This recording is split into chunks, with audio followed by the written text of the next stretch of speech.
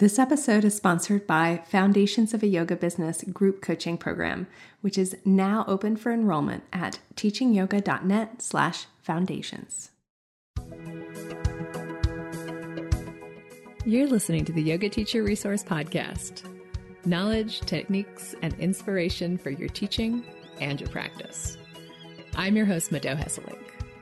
If you're a yoga teacher who loves learning, is passionate about spreading the benefits of yoga, and desires more resources to support your teaching, you're in the right place. Let's get started with today's episode.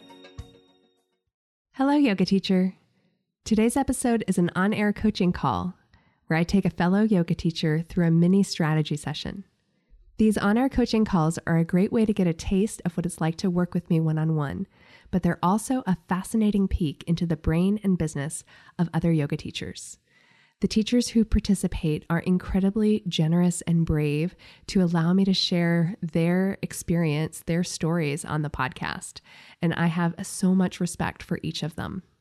If you would like my help with your teaching or your yoga business, I'd love to connect with you.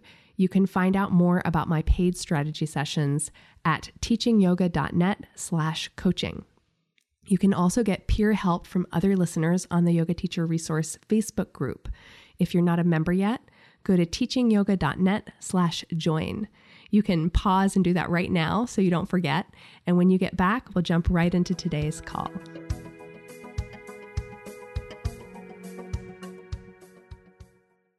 When you asked me, what do you want to talk about? I was like, there's so much to talk about. I think it's all related to the niche. So we can talk about it. Yeah. So I think talking about niche is a huge part of this, because I feel like I know my niche, but at the same time, whenever I teach whoever comes to my class and it's a joy to teach, you feel like they are your niche. Like you love them, you love having them in class.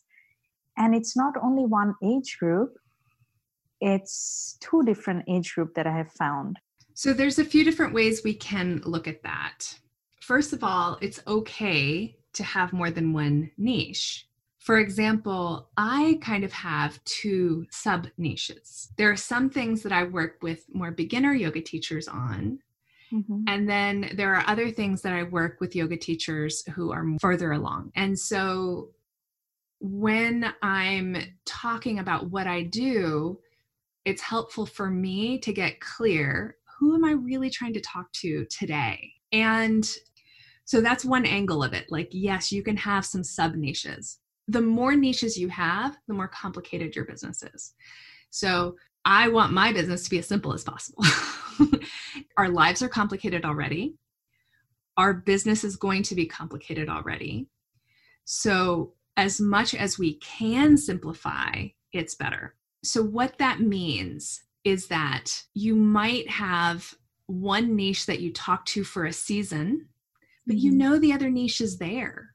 And you're still serving them and you're still welcoming them, but you're not focused on them when you're creating your content. I have seen that you have been posting regularly on social media. So that content is going to be more powerful. It's going to make a bigger impact if you choose one of your niches to focus on, to really speak to when you write that content. And if you don't want to appear to be all over the place, you probably want to focus on one of those niches for a while. Let's say 3 months would be a good experimental amount of time to say, okay, for the next 3 months, I'm going to commit to really speaking to this type of person. The other type of person is going to hear you too. They're still going to come. They're still going to be attracted. It is the specificity of our language that draws people to us, that allows people to paint a picture of what working with us is like. So the more specific our language is, the more everybody's going to be attracted. But the only way to get your language that specific is to focus on one person. And there was a post on the Yoga Teacher Resource Facebook group just today with a yoga teacher saying, okay, so I am having trouble with my niche because I like to teach a slow flow to women over 40, but I don't know how to say that without sounding a little rude. Like, I don't want to say older women, or I don't want to say mature women. I don't believe you actually have to call out your population. It's for you to know who you're speaking to bring the specificity to your language. And yes, if you have a niche that's so clear, so crystal clear that you can call them out, that's great. But not everybody's there, and it's okay not to be there. I will choose one population to speak to, but I don't have to call out that population. I don't have to say, and right now I'm only speaking to moms. But what I'll do is I'll use an example of, when your toddler's throwing a tantrum in the grocery store. And everybody who's ever been a mom is like, yes, I do. Okay. Right? But even people who've not been moms, people who like aunts and uncles maybe, or people who've witnessed toddlers throwing a tantrum in the grocery store, they'll open their hearts a little bit too. You're not going to completely exclude them. Mm-hmm.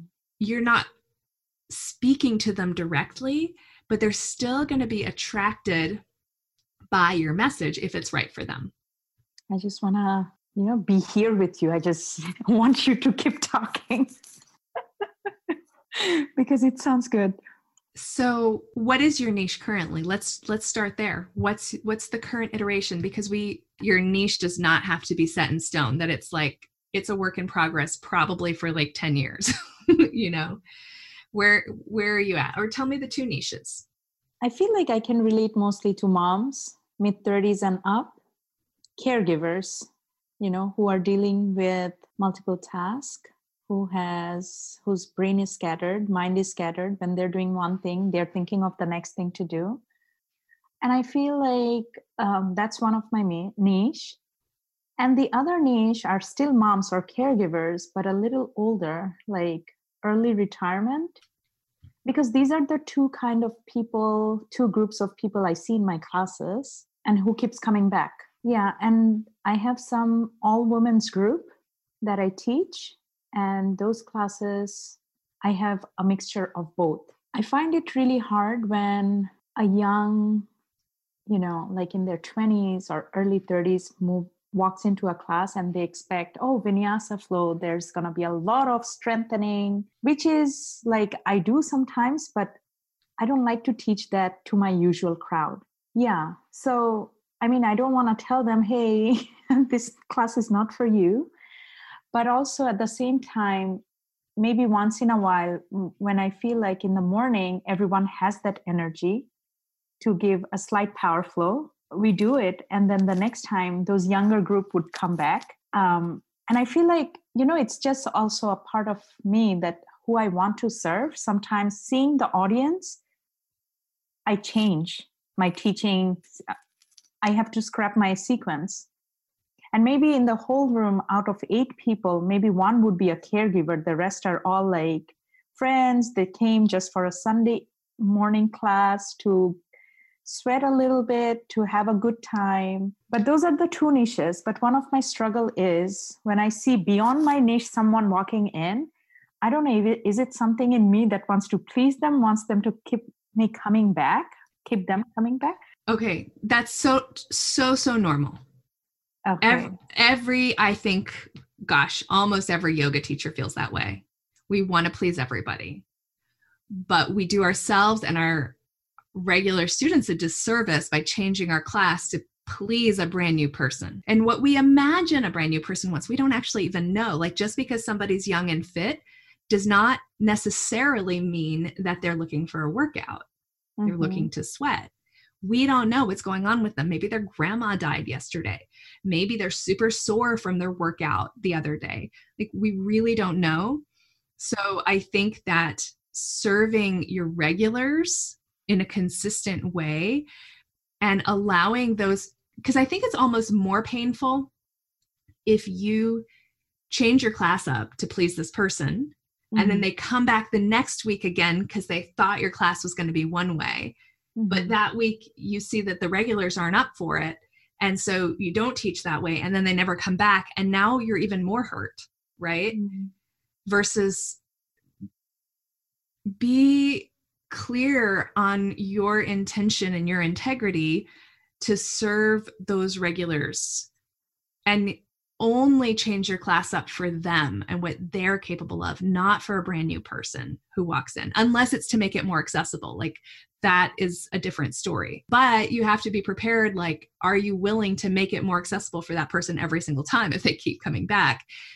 If you don't want to change your class permanently, then you do that person a disservice by not giving them a clear picture of what your class is like. Okay.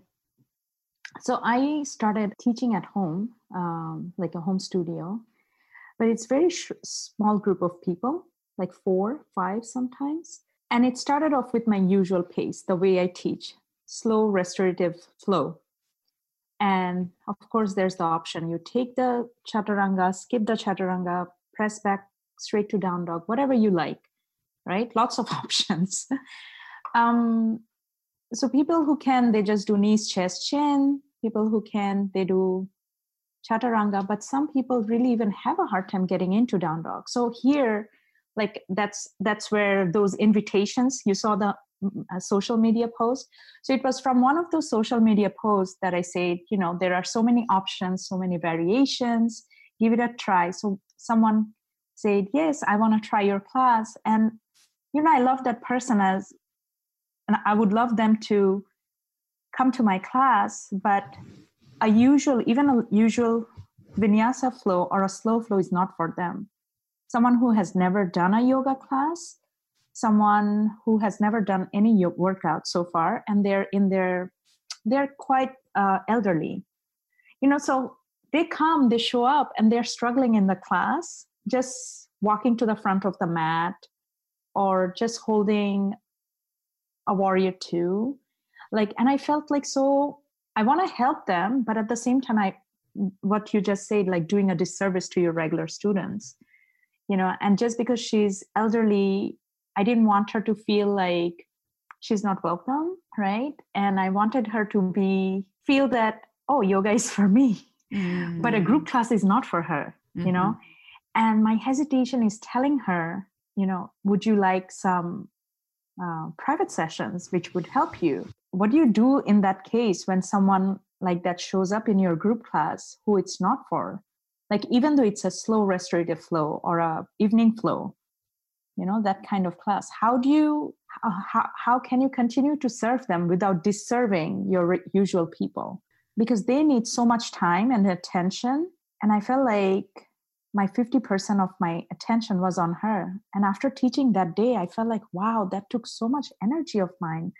I was really exhausted, like after just an hour class. Other days, after that evening class, I feel more energized. But that one day I was like, whoo, that was a hard class to teach, because just one person took, my heart and soul and my vision. I was using kind of like all my senses to help her. And I felt like I still could not. Yeah. It was a absolutely. little bit of frustration on my side. And also I was like, I'm not serving the people who usually comes to my class. And I felt bad for them too. Yeah.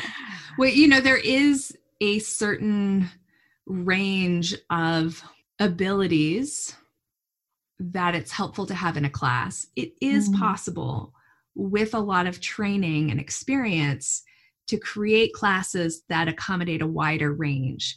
But you have to have a good understanding of anatomy and what makes something accessible and what makes something not accessible.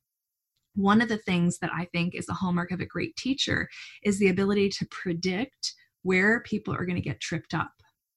If you can't predict where people are going to get tripped up, where people are going to see challenge, then you have to react to that challenge in the moment on the fly. And that's what's so exhausting.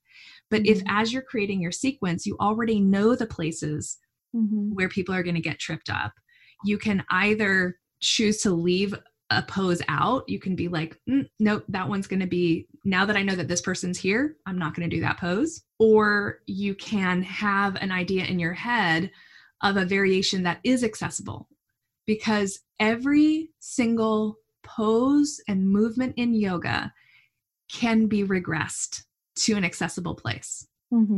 Now, to do that in a group setting is a tall order, especially on the fly. So what I'm not saying is that you should have been able to do this. That's not what I'm saying at all. But what I am saying is that it is possible to teach very different abilities in the same class when you understand how the body works.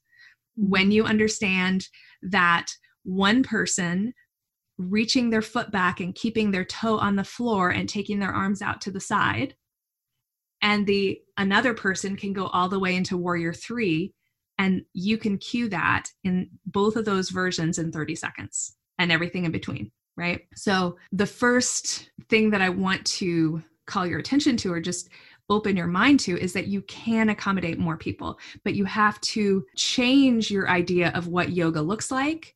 And there may be certain poses that won't be, it just won't make sense to teach in a group with a wide variety. So you want to know ahead of time if you have a wide variety so that you can plan around that. But to your question about how do I approach her? What do I say? Approach her from a spirit of service, because your discomfort in telling her that she could benefit from some private sessions is placing your own comfort over her benefit. And there's nothing wrong with that. You're allowed to do that. But a lot of yoga teachers, they just don't see that perspective, how stepping out of your comfort zone to invite somebody into a private session, it is in service of them. And that's what most yoga teachers really want more than anything else, is to serve their students.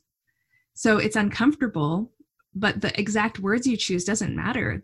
What matters is coming from a place of love and desire to help. There's a lot of hesitation to ask your group students to invite them to private. And that's somewhere I really struggle. I don't know. I just feel like I'm trying to sell something.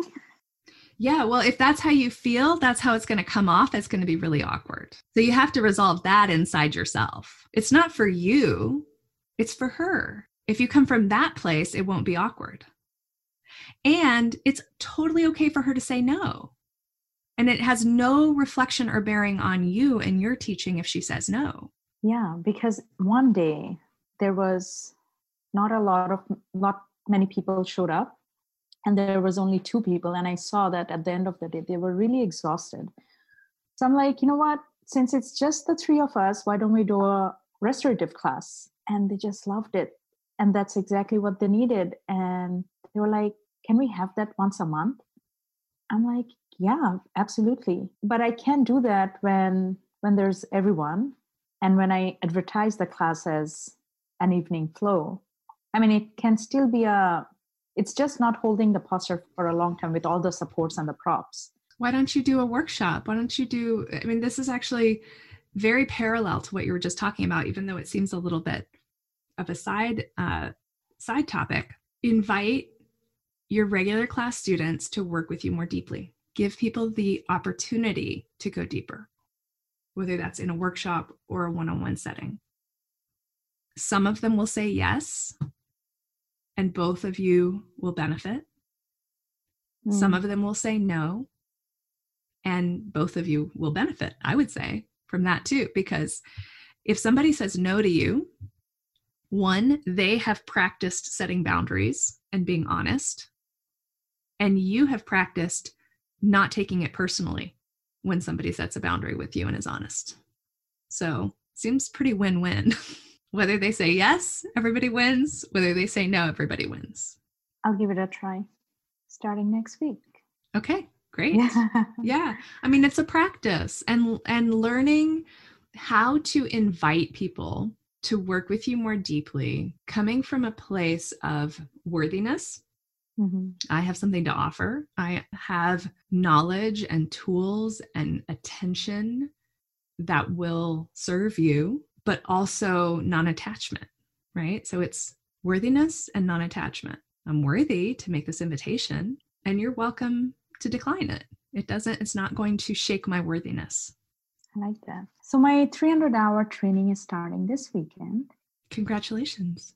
Thank you. And I'm nervous. I'm having this anxious feeling that planning classes, doing the work for the training, showing up as a teacher, planning for the classes, and doing all the other things that we do in life, being a mom, and other obligations, being able to carve time for myself. And yeah, so one thing is there will be a mentor. And I did mention it to one of the teachers, saying, I'm having a kind of like a anxiety attack just thinking of the training and the materials we would be covering and how to take it. And she's like, don't worry, that's why there will be a mentor. So just believe in the process. I'm like, yeah. So what can you let go of to make space for this? I feel like I need to give up a class. I have all the spaces that I had, I filled it with group teaching. And I was thinking about this before I was talking to you. I mean, before we started this, and I was like, really, like I had Wednesday evening off and I squeezed in a class. I'll have to hold the next session, which is another 6 weeks. And probably after that, maybe it would be a good time. Training is starting and let me see how it goes. And then I can probably better assess the situation and see if I really need to let go or continue. Yeah. Is there anything else that you could let go of? Maybe just mentally? Oh, the fear? I don't know, but recognize that we tend to use up a lot of our mental energy worrying about things that don't have any basis in reality. So yeah, it could be the fear. Mm-hmm. It could be like some kind of attachment to your house looking a certain way. I don't know. That's an inquiry for you to figure out. Like, what can you let go of to make space for this training?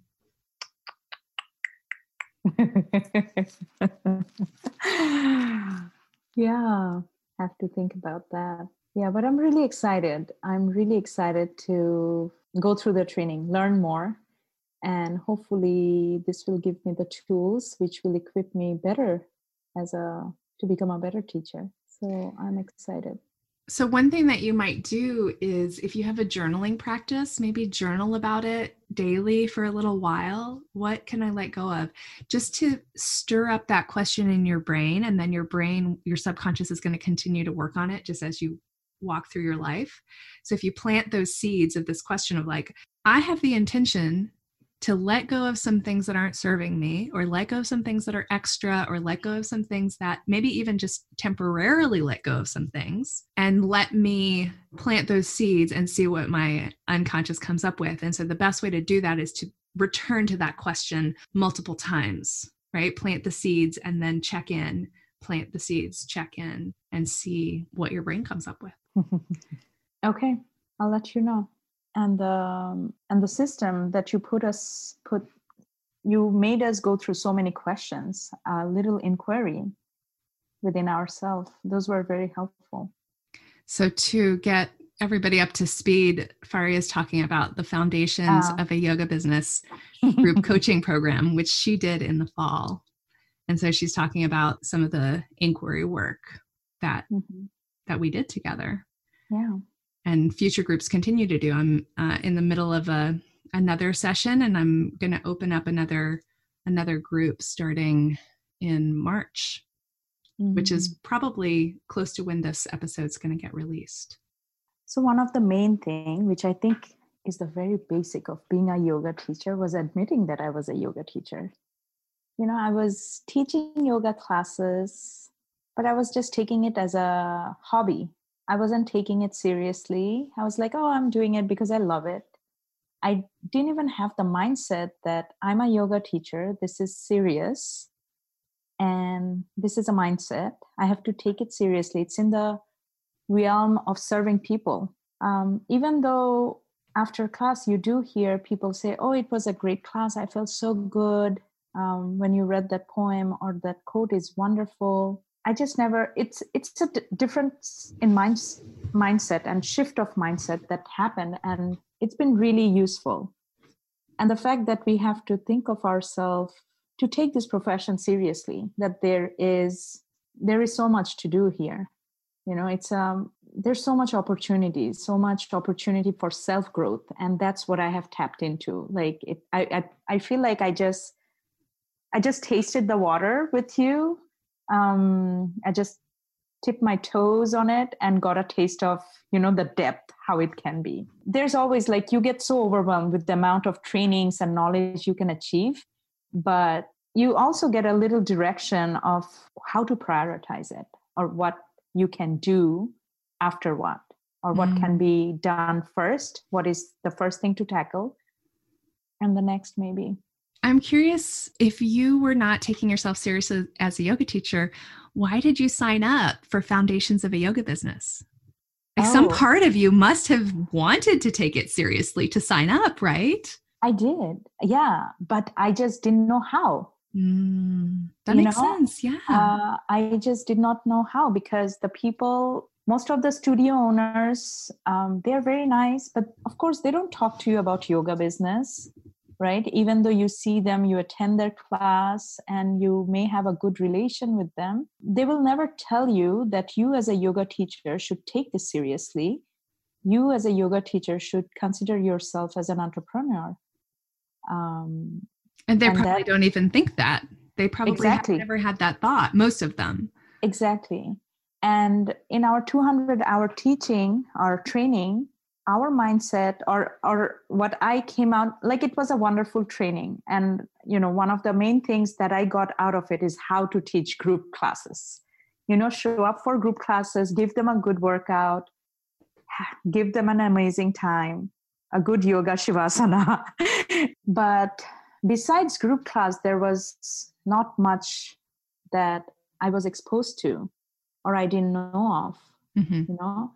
I have seen workshops here and there and in studios. Also, it's a mindset that you just don't know what you're capable of doing until someone tells you to give it a try. So listening to your podcast, was so helpful, just with asking the question. So when I saw I think it was in an email or also on your Facebook resource page, when you mentioned that there would be a course for the teachers, I was like, yeah, I'm in. I need to take it, because I realized that I have done for so long other things. And now I'm at a phase where I feel like I can turn this into a career. Like, I can take this seriously. I can grow as a teacher. I can grow better as a human being and continue my growth chart without losing track. And so why not take it seriously? And why just continue to take it as a hobby? So that's the mind shift that I had. And that's why I came to you. Yeah. And, having it as a hobby is fine. It's right. Fine if that's what people want. Anybody who wants to teach as a hobby, that's beautiful. Exactly. And there is a separate and very valuable amount of growth available by going beyond that. Mm-hmm. I think I was at a point in my life where I wanted to do what really makes me happy. And I have tried going back to 9-to-5 job as a researcher. It didn't serve me. I just felt like, I don't know, I was going through a phase where I was missing yoga while at work. I was like, I would rather skip work and be in a yoga class right now. And right after that, I was like, yeah, I'm going to do the 200-hour training. I want to know more about this. Why am I craving this yoga so much? So it was building over time, little by little. And, but I was also thinking, how can I, do better in this, instead of trying to have a career as well as doing this part-time. And I think it's so important to notice what drove you to become a yoga teacher, which is this love of teaching and this love of yoga specifically, that all the decisions you make moving forward, you measure them against that you keep that love, right? Because there is a possibility when you take on teaching yoga as a business and as a career to do all the things and lose the love of it. But I don't think that even works. I think you have to come from that place of inspiration. That's where you're going to be actually the most successful and the most fulfilled. So just like in the Yoga Sutras, the siddhis, the superpowers, they can actually distract the yogi from the path. That just because you can do something doesn't mean that it's beneficial. So that's the measurement is to come back to that place of joy and love that drove you to teach yoga in the first place. but I also found a lot of healing in it, which made me realize this is something more than just physical movement. After doing the training, I started practicing on my own. And that's when I realized, wow, this is like everyone says that this is a beautiful gift. How can you not share it? And that's when I'm like, maybe I should sub and see how it feels. And that's how I went into teaching. I thought like, I spent 8 years in college. And after that, why spend more money into going to college again and doing things that I don't really like?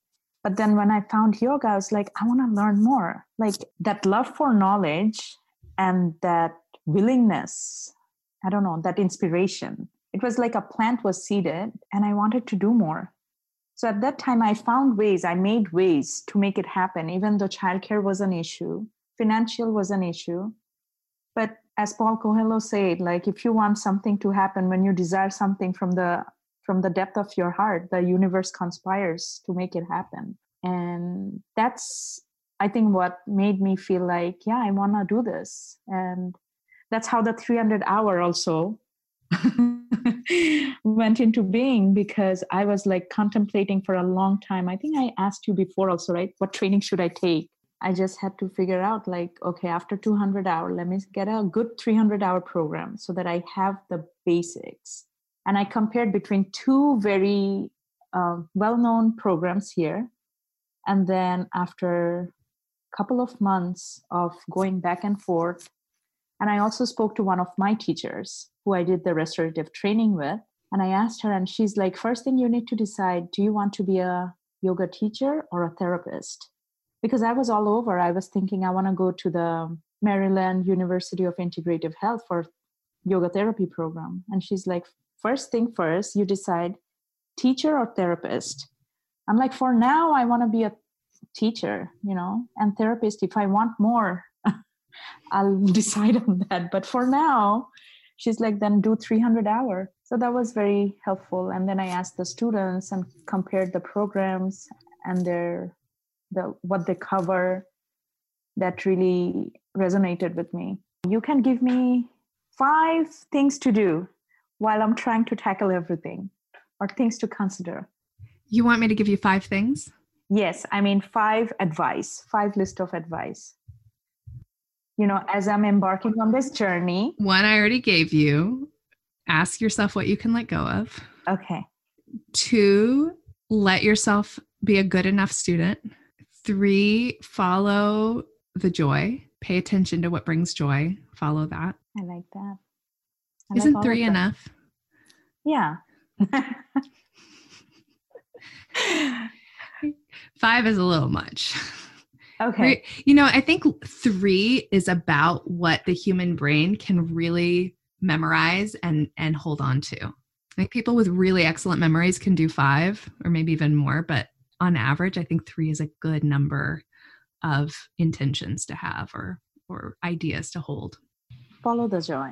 That's been my mantra. Do what brings you joy. It's a high level motivating factor, right? Humans are motivated by different things. So some of us are motivated by fear or anxiety or ambition, but being motivated by joy is like, I think that's where it's at. Different from pleasure, right? It's not about pleasure that is fleeting, but joy that is connecting to the eternal, the unchanging. All right, Faria, well, thank you for taking the time to chat with me this afternoon. Thank you. And I do want to hear the results of your contemplation as you figure out what you're going to let go of to make space for this training, because I know your life is full already. Mm-hmm. And I know you really want to devote yourself to this training and enjoy it and appreciate it. Making space to let other things in. We never let go of anything permanently, right? There's always a circular experience to life. Like we let go of spring and it comes back again the next year. So, recognize that the training is a season in your life. Mm-hmm. And anything that you're letting go of now, it's not that you're permanently letting go of it. It's temporary. We should have a podcast talking about you. The first episode is. But I want to know the details, like your daily life, what it looks like, your schedule. Do you want to be the one to interview me? I would love to. Okay. Yeah, because I'm sure so many yoga teachers can learn so much. Maybe. But I'm happy to do it. I think it sounds fun. I'll release it on the 2nd anniversary of the podcast. Because I remember someone did interview you. That was the first episode. Oh, okay. Yeah. But you can do it again. You can ask all the questions you want to know. Okay. Okay. I'll send you an email. Okay. Bye, Faria. Take care, Mother. Bye-bye.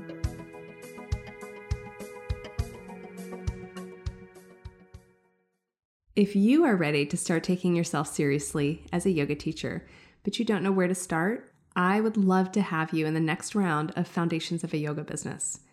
Whether you're ready to hit the ground running right now or are trying to decide if this is the right path for you, Foundations will give you an overview of what it takes to treat your teaching like a career instead of a hobby. I created the Foundations program to fill a gap in skills that are not covered in teacher training, yet are essential to be a successful professional yoga teacher. These include self-inquiry to make sure that you create a business that's actually true to your values, systems to make your business sustainable, and branding and marketing to make sure that you can stand out from the crowd. If you're listening to this episode the week it was released, registration is currently open. If you sign up by Wednesday, March 18th at midnight, you'll also get a pre-recorded mini course on email marketing as a bonus. Go to teachingyoga.net/foundations for more information and to sign up. If you're listening to this episode later on, you can also go to the very same link to get on the wait list for the next time I run the program. That's teachingyoga.net/foundations. Probably my favorite part of the program is that it isn't just focused on learning. It's also focused on building community and accountability. When you sign up for Foundations, I match you with a small group of other yoga teachers, including one accountability partner. And you'll get instructions on how to meet separately from the bigger group to create a more intimate community of support and accountability. You do not need a certain amount of teaching experience in order to benefit from this program, but you do need to be curious and open and willing to shift your thoughts about what business actually means and what it takes to be successful as a yoga teacher. I called this program Foundations because just like when we're teaching yoga, there are certain concepts that we will keep coming back to again and again, no matter how long we teach. And what I teach in Foundations of a Yoga Business are the same principles and concepts that I personally go back to over and over to keep my business running and to make sure that it stays in integrity with my values. If you are curious about Foundations and you're wondering whether or not it might be what you need right now as a teacher, go to teachingyoga.net/foundations because there's a lot of information on that page. And if you still have questions, scroll all the way down to the very bottom because there will be a link to book a call with me. I'm happy to hop on the phone with any yoga teacher who's considering signing up for Foundations of a Yoga Business. Now, I do not think this program is for everyone. And if you hop on the phone with me, I will be 100% honest with you about whether or not this is the right time for you. And also whether or not this is the right program at all. When I get on the phone with you, I can ask you just a few questions and gauge pretty quickly whether or not you're ready for the information in this program or whether maybe you already have most of it dialed in.